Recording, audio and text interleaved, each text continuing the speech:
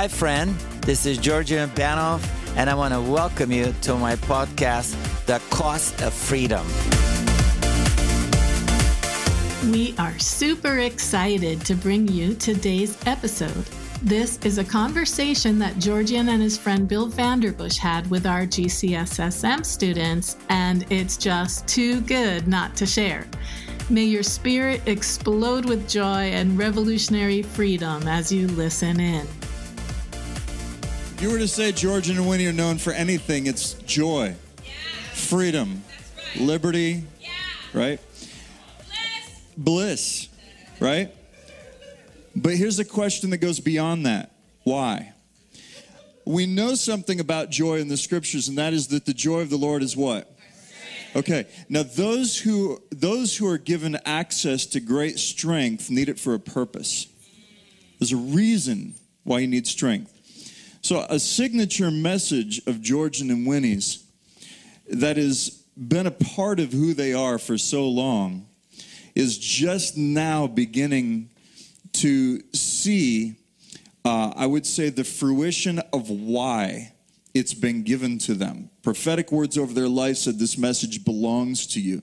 They have given their lives to 3 chapters in the Bible that many people have just overlooked, ignored, and just moved on from.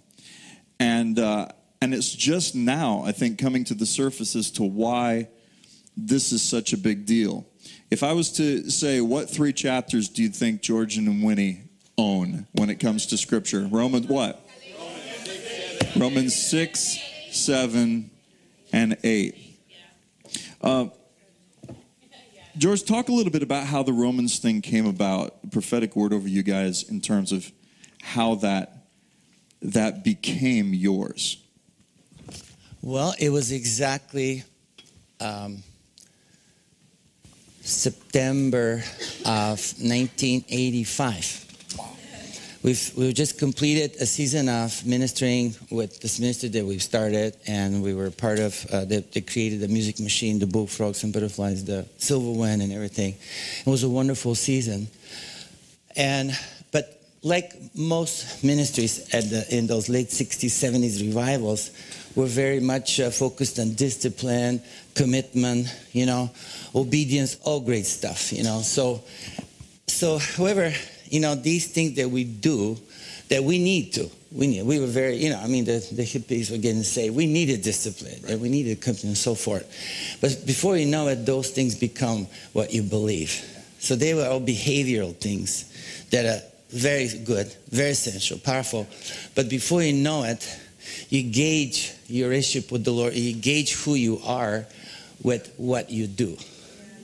And so holiness, which was a power. We grew up in the feet of Leonard Ravenhill. Oh, yeah. Powerful. And he was contemporary of Wigglesworth. So he brought to us that anointing, passionate for holiness, preacher of holiness, Leonard Ravenhill. So the passion for that came. But the identity of what is that and how you be that came mainly through behavior. Do this, do these holy things. Don't do the unholy things, and you're going to be holy, And so works become your identity. And so 10 years later, we're closing the chapter. The final service and commitment is over, and I'm waking up, free to go to start a new ministry. And the Lord shows up in the room distinctly as the teacher, not in the presence of, I've experienced with different ways of the Lord as a father, but this one came as the teacher, the Rabboni, shows up and started talking to me about holiness. So, where are we at with your holiness program? I'm pretty good. I'm glad you're talking about it, because this is a hot one. I'm really good at that, and I got the list. And so, the Lord says, okay, you got a nice list of things you do and things you don't do. So what does that make you feel toward everybody else that doesn't even go halfway your list? Well, I'm ahead. I'm a little holier, maybe. Holier. Oops, now we have another problem. We have pride. Your holiness program got you to pride, which is sin, so back to square one, And so I go, Oh, I didn't think of that one. I mean, when the Lord shows up, everything changes. And everything you taught or learned is completely, okay. And it says, why don't you do what I said in the Bible? Why don't you look at Romans 6:11? I know Romans 6:11 because I memorized Romans 6. But when the Lord shows up, you don't know nothing. Okay. I know it by heart, but I don't know anything. So I open it and it says, reckon yourself dead to sin and alive to God in Christ Jesus. Boom. I go, reckon. I never even read that. I didn't even know it was there. And the reckon exploded like a neon. I go, Lord, I've missed it. No worries. I'm going to be the best reckoner. I didn't know. Now I got it. This is the way to get holy, by reckoning. And I'm going to get so good at that, Lord. Just give me a year practice, Show up a year from now. Nobody like me. I'll be the best reckoner in the kingdom of God. Turn reckoning into a work. And turn reckoning into a work. Fortunately for me, the Lord says, no. Do it right now. Lord, you just exposed a large sin, not small one. Pride is one of the biggies, if not the biggest. That's not easy to deal with. But I will. I will take care of that pride. I'm gonna bust that pride. Every time it shows up, I'm gonna reckon. I'm gonna get it. I'm gonna get it. But it'll take me time, He says, no, do it right now. He says, Lord, how can a proud man change like this? I need time. I can't even say it. I can't say it. I'm reckoned dead to sin. I'm just fully alive to pride right now. You exposed that. I can't. How do I do it? On the basis of what is what I said? On the basis of what I can say it. Like I have no practice, no time to work it. And the Lord says, how about Romans 8:3? What the law could not do, weak as it was as a human nature, God did by sending His Son in a flesh like ours to fulfill the requirements in the law in us. When I read God did, the DID exploded into this eternity. I mean, it wrecked me for eternity. I need to realize that the gospel was based on what God did. So you've got Romans 6, and you've got the revelation of Romans 8, and now there's liberty. Now you've got the finished work. You've got the finished work bookended. But in between there is where most people live. Yes.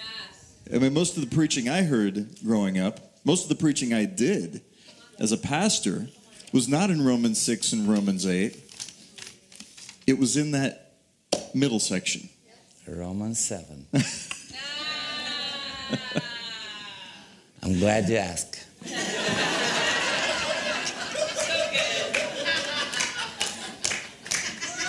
When you get a dose of 6 as the Lord... By the way, the Lord showed up second time, 10 years later, and again in Romans 6. And talked about... let me turn it on for a second. 6, and then we'll get to 7. By the way, today, I don't know how much Winnie can cover, but she got the 6, 7, and 8 marriage bridge. So good. It's amazing. Those of you seen it. She found a way of communicating. But the Lord showed up and began to talk to me about 6, because I still had questions, And because the old man was crucified, I'm going, what is the old man? It's in Greek is old man. That's it. It's like dinosaur something like old man, and I couldn't understand. So the Lord showed up second time and said, let's talk about the old man. And here's a couple of translations that helps. We know that the man we once were has been crucified with Christ, Romans 6, for the destruction of the sinful self. Yeah. that we may no longer be slaves of sin, since that man is no longer answerable to sin. So right there, the light shine about a little bit description of what the old man is what we once were. What we were, what has been crucified with Christ for the destruction of the sinful self. And several translations help, but the way the Lord described to me the sinful self, the destruction, he came to destroy your self-effort. Yes. To put an end to the self, because naturally we want to do good. And, even as a conscientious people, we want to be moral, even if we're not moral, but we know that's not good. So we want to be moral. We want to be good. We want to be better dads. Everything. And so our first instinct is, I want to do better. But Jesus didn't just come to set us free from our sin. He came to set us free from us. He didn't come to set you free from your sin. He came to set you free from you. And set us free from you. Also. And set us free from each other. And basically, the whole thing is wrapped up in the life of Abraham and Sarah, because the two pivotal books in the Bible for identity of who we are is Romans and Galatians. Romans is a book of establishment. It's the book where you find out who we are and how we got there. But then Galatians brings us back to who we are, because they shifted. Because of well-meaning fathers-in-law came and visited these born-again churches. They were exploding. They were seated in heavenly places. They were like, yay, miracles exploding everywhere. And it was all a gift. It was the Holy Spirit moving inside and revealing everything. And Paul goes, what happened now? You're now fallen from this place of grace, and you're loose from Christ. I mean, it doesn't get any worse than that. And the phrase "fallen from grace" is a common one we throw around, and typically we think of fallen from grace as somebody who's fallen into sin. But it says, "You who are seeking to be justified by the law have fallen from grace." Exactly. Fallen from grace is actually when you're trying to be righteous according to religion, which is the self-effort. Self-effort, which is how you found out that you were sinning in your disciplined pride. Exactly. Worse, because now you think you're holy and you're more sinful by trying to be holy than even the guys who don't even care. Right. I've been there. Right. Because when you the closer you get to how holy you are, the more sinful, the more bloated your ego becomes, right. The more well, let me tell you what I did to be holier than you. And that's the attitude. And even if you don't say it, you think it. No, you think it. And then pretty soon we become judgmental of everybody else around us, because we're comparing ourselves to everybody else. And as long as we're just a little holier in our discipline than everybody else is, we feel good. Which is pride. Which means in order for me to feel good, it requires you to be a sinner.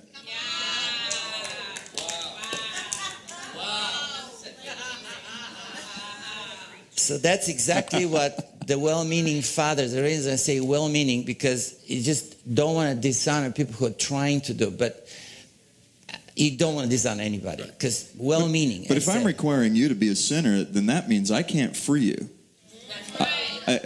Your bondage is what gives me an ego boost. I need you to be in bondage. I need you to be under judgment and condemnation in order for me to feel good about myself. That's what religion does, and that's how it perpetuates the pharisaical, judgmental mindset that so much of the body of Christ has. Let's talk about this word slavery for a second, George. And that's exactly what Romans 7 Because the concept of slavery, think about it. It doesn't matter if a slave master treats you good or not. Yeah. Being a slave takes away your freedom. It means you have no choice. Right. And so many people, I think, in the body of Christ, live and teach that on some level we're still slaves to sin because there's no choice. I'm just stuck with this forever. Georgia, why do people continue to see ourselves as slaves of sin? Because in Romans 7:14 describes something. It's a dreadful, and describes something that goes like this. For the law, of course, as we all know, it's spiritual, but I am unspiritual. I have been sold as slave to sin. And the word sold is the Greek word traffico. So in today's language, we can say I have been trafficked trafficked as merchandise. That's in Strong's Concordance. If you want to see exactly what this means, just go to the fastest place, Strong's Concordance in the back, and it says trafficked as merchandise. This is exactly what religion does to you. It sells you as merchandise. Treat you as merchandise. This is the fall from the fall of Adam. Satan is the enemy. The sin is an entity. Like death is an entity. The abyss is an entity. They were thrown. Death and they're thrown. And you throw entities. Sin is an entity. Sin is a noun and a verb. Noun is what? A place, a person, a thing. And verb is an action. So obviously, anytime we discuss the verb, we're discussing behavior. But when we're discussing the noun, we're discussing the entity. It's talking about a spirit in a sense. It's a spirit. that has a force of control in a person's life. And there's a lot of people that I think they've accepted Christ. They, in a sense, feel like they've been forgiven enough to believe that they got their ticket stamped for heaven.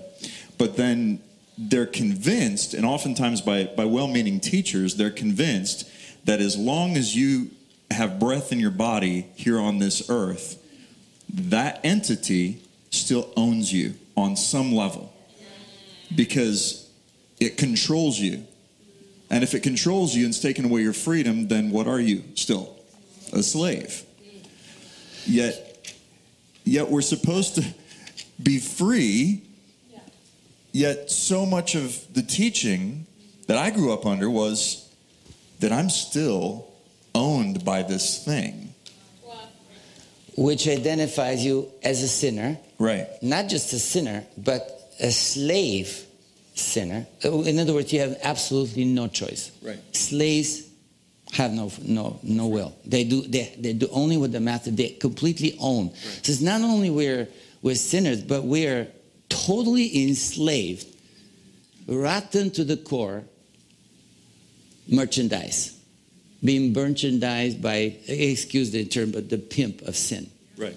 Right. No different than the pimps in some areas of most inner cities do to women, let's say, or men nowadays, I don't know.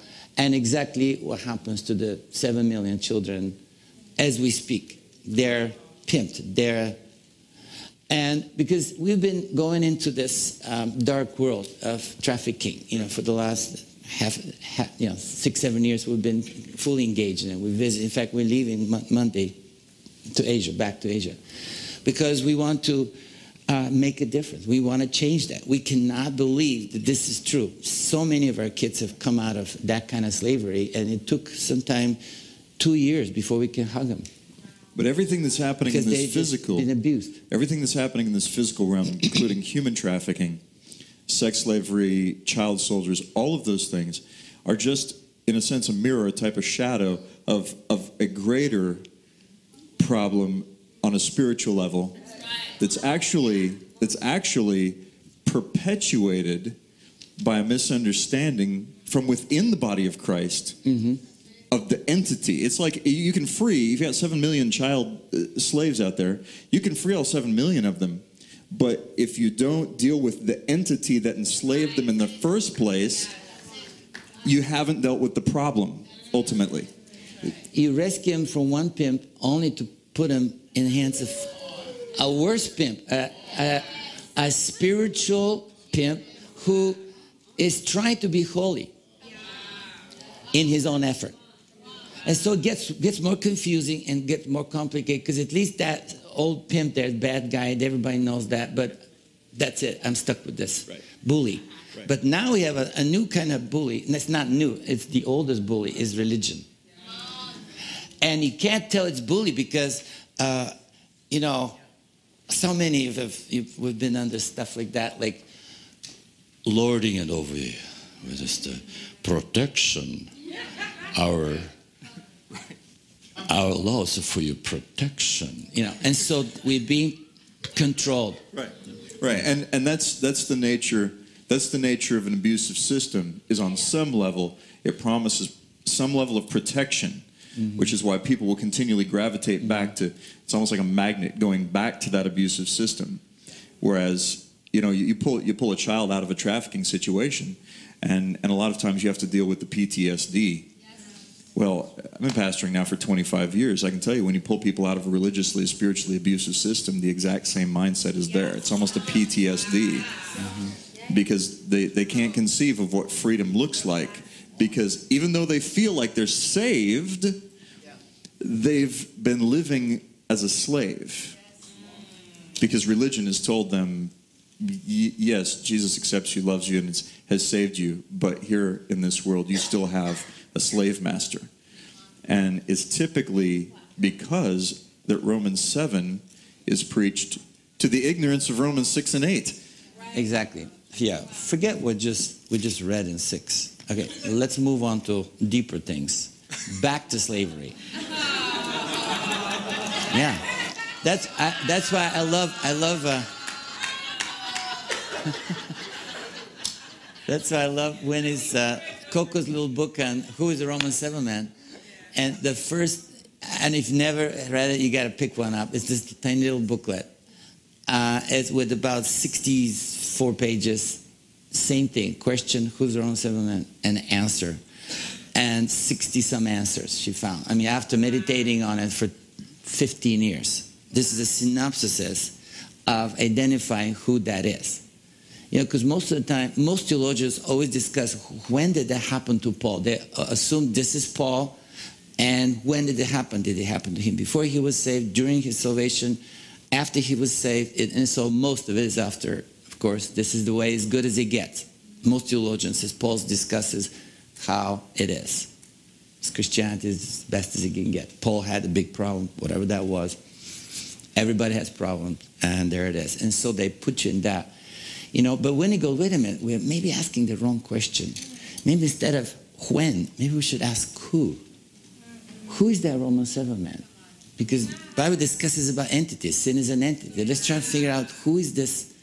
So she uses his own words through 100 translations. So she's like built a biographical little portrait of him with his own words. So she uses that. And it's a very, very clever book. But the first answer is the best for me. It says, who is Romans 7 man? Well, he is a man who might have read Romans 6 but forgot about it. Or didn't understand anything about it. Didn't believe what he read. Didn't believe That's anything too good to be read. true. He might have read, but obviously doesn't believe a word of it. Wow. Yeah. Because for you to identify what's 7 as a slave soul, as most theologians tell you should, you have to might as well rip 6 and throw it in the trash. So it's as if 6 is what God thinks about you. Romans 7 is what you think about yourself that's contrary to that. What religion and then Romans 8 decides not to agree with what you think, but go back and reiterate Romans 6. There you go. Yay. Because look at Bill, when the Lord showed me that how to accept his commands is reckon yourself right now, dead to sin. Yeah. Not only dead to sin, but alive to me. Yes. He wants you to be alive to him now, right now. Yes. It's not like slow, progressive, 2% Jesus, then 3% Jesus, and 5%. It's not a diet. It's you know, we think of ways of how we lose weight or how we gain this, or you know, we always think of portions like that. But Jesus says, I want I want you now. I gave 100% all of me. I didn't give you a little Jesus with little blood here, little pinky, just slowly we're going to go to the heart. No, I gave you my heart. I gave my entire blood. I gave everything for right now for all of you, right now. So he's saying, reckon yourself completely alive to me. Alive to something means completely immersed into it. You know, in fact, the Greek, if you read some historical background in Romans 6, there's a tribe in Greece that says they're into wine. You know, I'm not recommending that at all. I'm not just using an example from what I've read historically, how the term comes. They use the term, we're alive to wine. Like the whole culture was about, you know, grapes and wine. Right.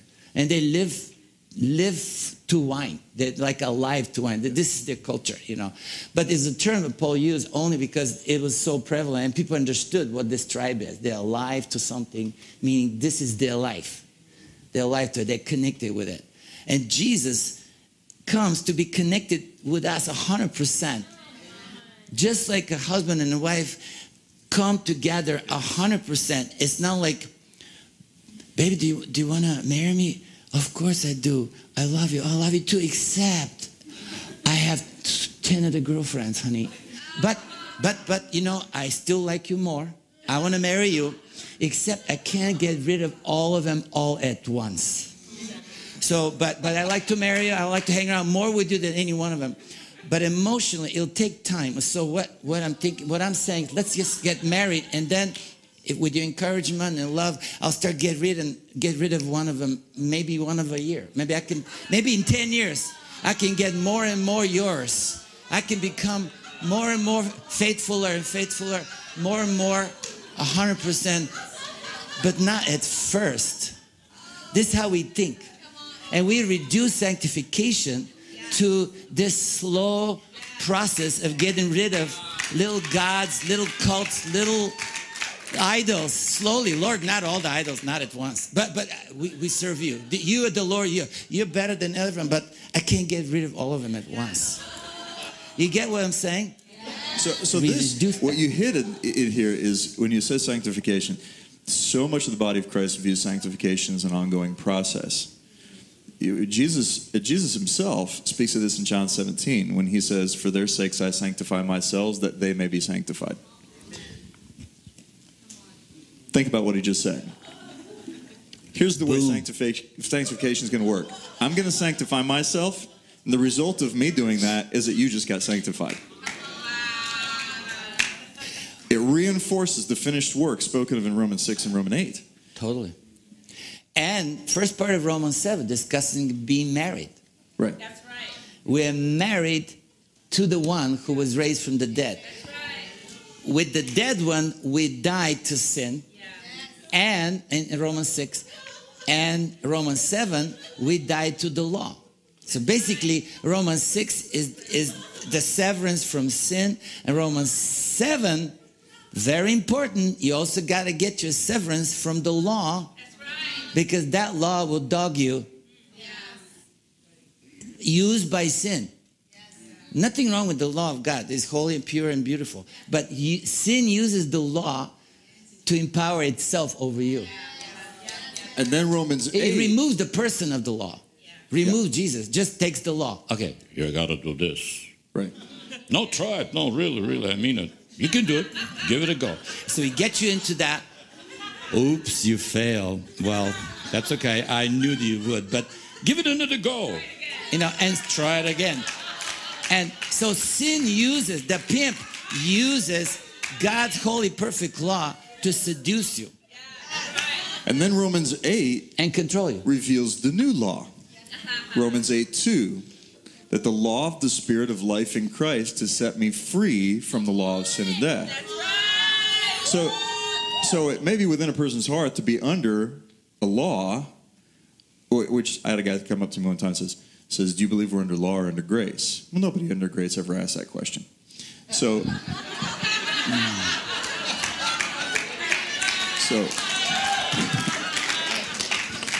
I said, well, of course we're under the law. And he says, I'm glad you said that. Because that's exactly what I believe too. And I said, wait, which law are you talking about? Because every lawyer in the world understands the concept of an overturned law. When a new law comes in that takes the place of the old law is powerless and irrelevant. And the new law goes like this. It's the law of the Spirit of life in Christ. And the ramifications of that law is that I've been set free.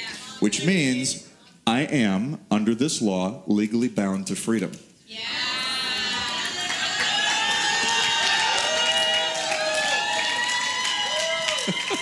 Created to demonstrate the freedom of heaven. We are not from Hagar, the slave woman, which corresponds to the law, Mount Sinai, where the law came from, which still birthed slaves in Jerusalem. It's not about Jerusalem. It's about every religious city in the world. Every religious city's got the Jerusalem thing. It's the religion. It's nothing wrong with Jerusalem. Jerusalem, God's going to come on down and have a great showdown. It's the religion. So Hagar corresponds to the self-effort because she was the good one. Hey, come to my tent. I'll show you what I can do. I know I had nothing going on. I mean, you're trying with Sarah and yeah, I understand. And it's not happening. She's got a problem. She's not good. She's not good to perform. But try me. I'll show you what I can do. And so it was actually pressure for Sarah. Eventually, Sarah gave in to the pressure. It's just the culture and everything. You got to have a son. Of course, God says you're going to have a son. Okay. And it's culturally okay at the time. It's your slave. It's your total property. Okay. Go ahead and have a son out of my slave. And they birth it right in your lap. And that's just a cultural thing. And so it becomes actually your son. But God says, no. Ishmael is not. Because it's not from your womb. It's from the well-capable womb, but it's slave womb. Slavery, because I'm not going to bless slavery. Right, daddy? Wrong, mama. But Paul explains that these two women goes along with two ways to have a relationship with God.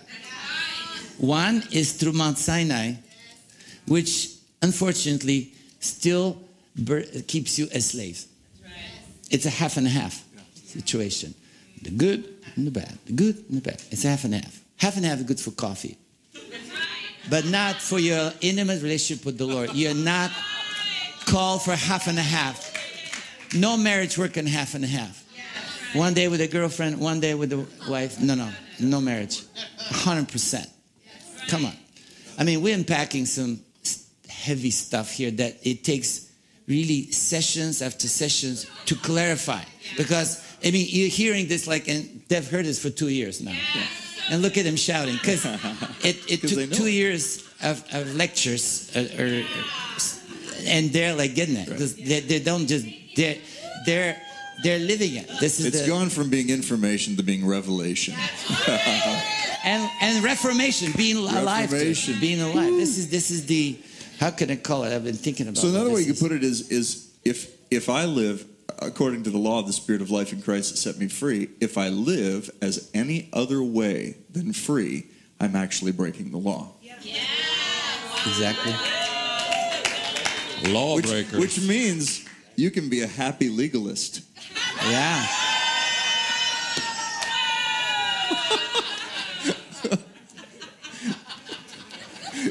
Yeah. And another thing, I'm legally free. Wow. The law demands my freedom.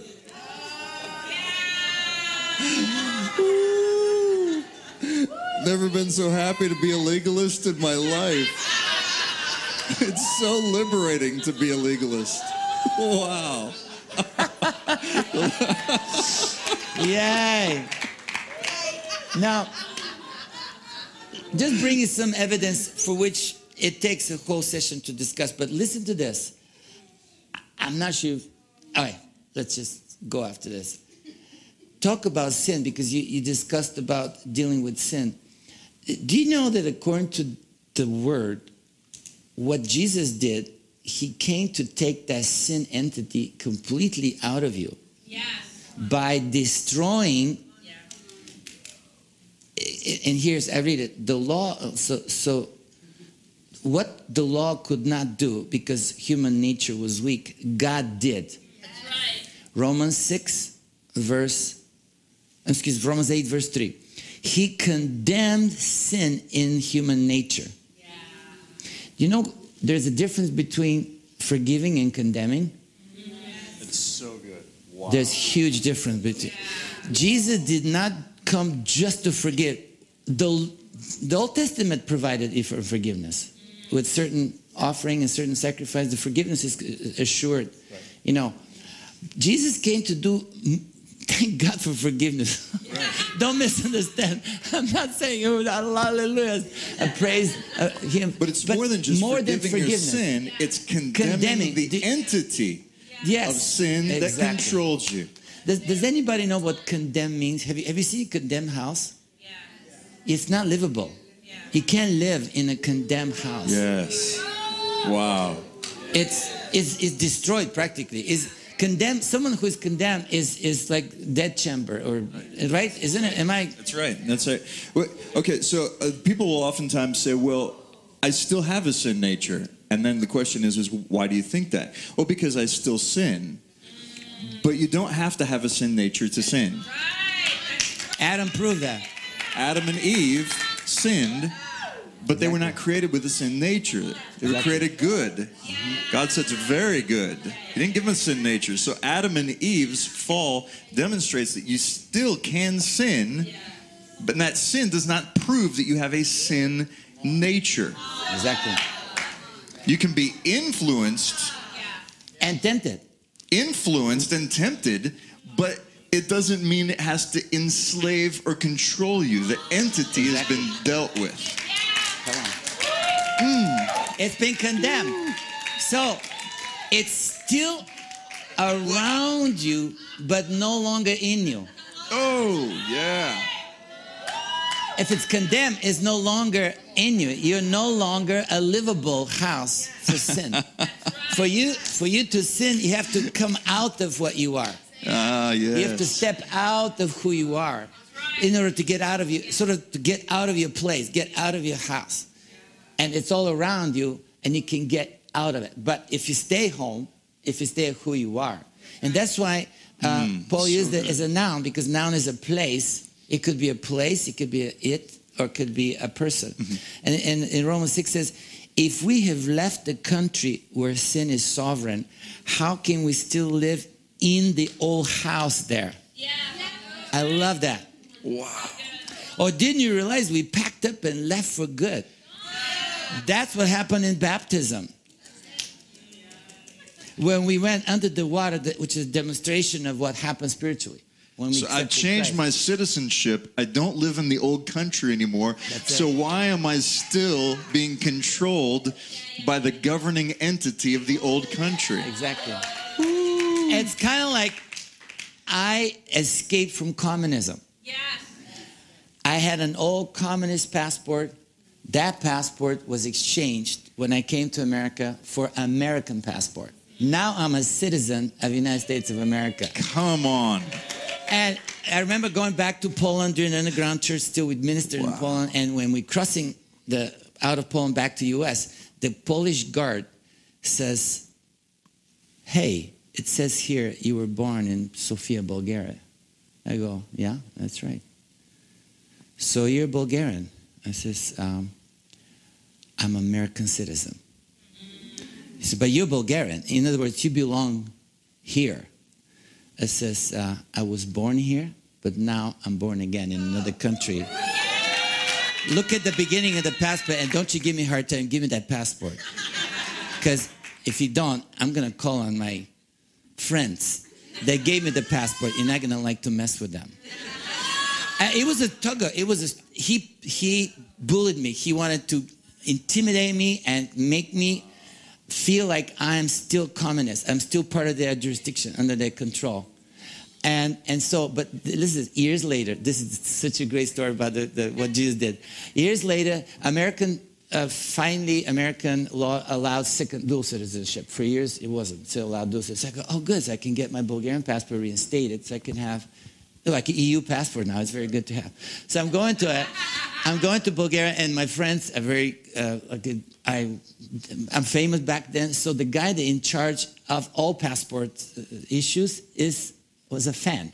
You know, so they say so and so would love it. He'll arrange it for you for 24 hours. You don't have to wait line because it's so and so, and he likes you. Like when you were a band there, So I'm going in there, and he goes, "Oh, Georgian, so good to see you. I was at your concerts, and man, you guys rock my world. So what can I help?" I says, "Well, I want to get my passes." "Okay, I'll help you. How do you spell it? Georgian Stanobanov." He goes, "You don't exist." I go, "What do you mean I don't exist?" He says, "The system says there's no such thing as Georgian Stanobanov." I says, "Of course I exist." He says, "Tell me your spelling it, because some spells Georgian, some says Georgian. You know, Georgia or you know." So it says, "No, it's Georgian." So Georgian Stanobanov. No such a person ever existed. In the Bulgaria, I says, "What do you mean I don't exist?" "I know you exist, man. I love your band, but the government system has erased your record. You do not exist. There's no proof legally that you ever was here heading to Bulgaria. You do not exist." I go, "They'll preach. That will preach, because Jesus erased my old identity on the cross. No one can prove that I was a slave of communism. Even the communists erased it." Hey, thank you for listening to my podcast. I trust our discussion today was helpful and encouraging to you. If you have any questions or comments, you can send me your email at gb@globalcelebration.com. I'd love to hear from you, and may the freedom that Christ pays such a high price for you to have be yours today. This is the Cost of Freedom podcast. I'm Georgian Banov, and I can't wait to see you next week.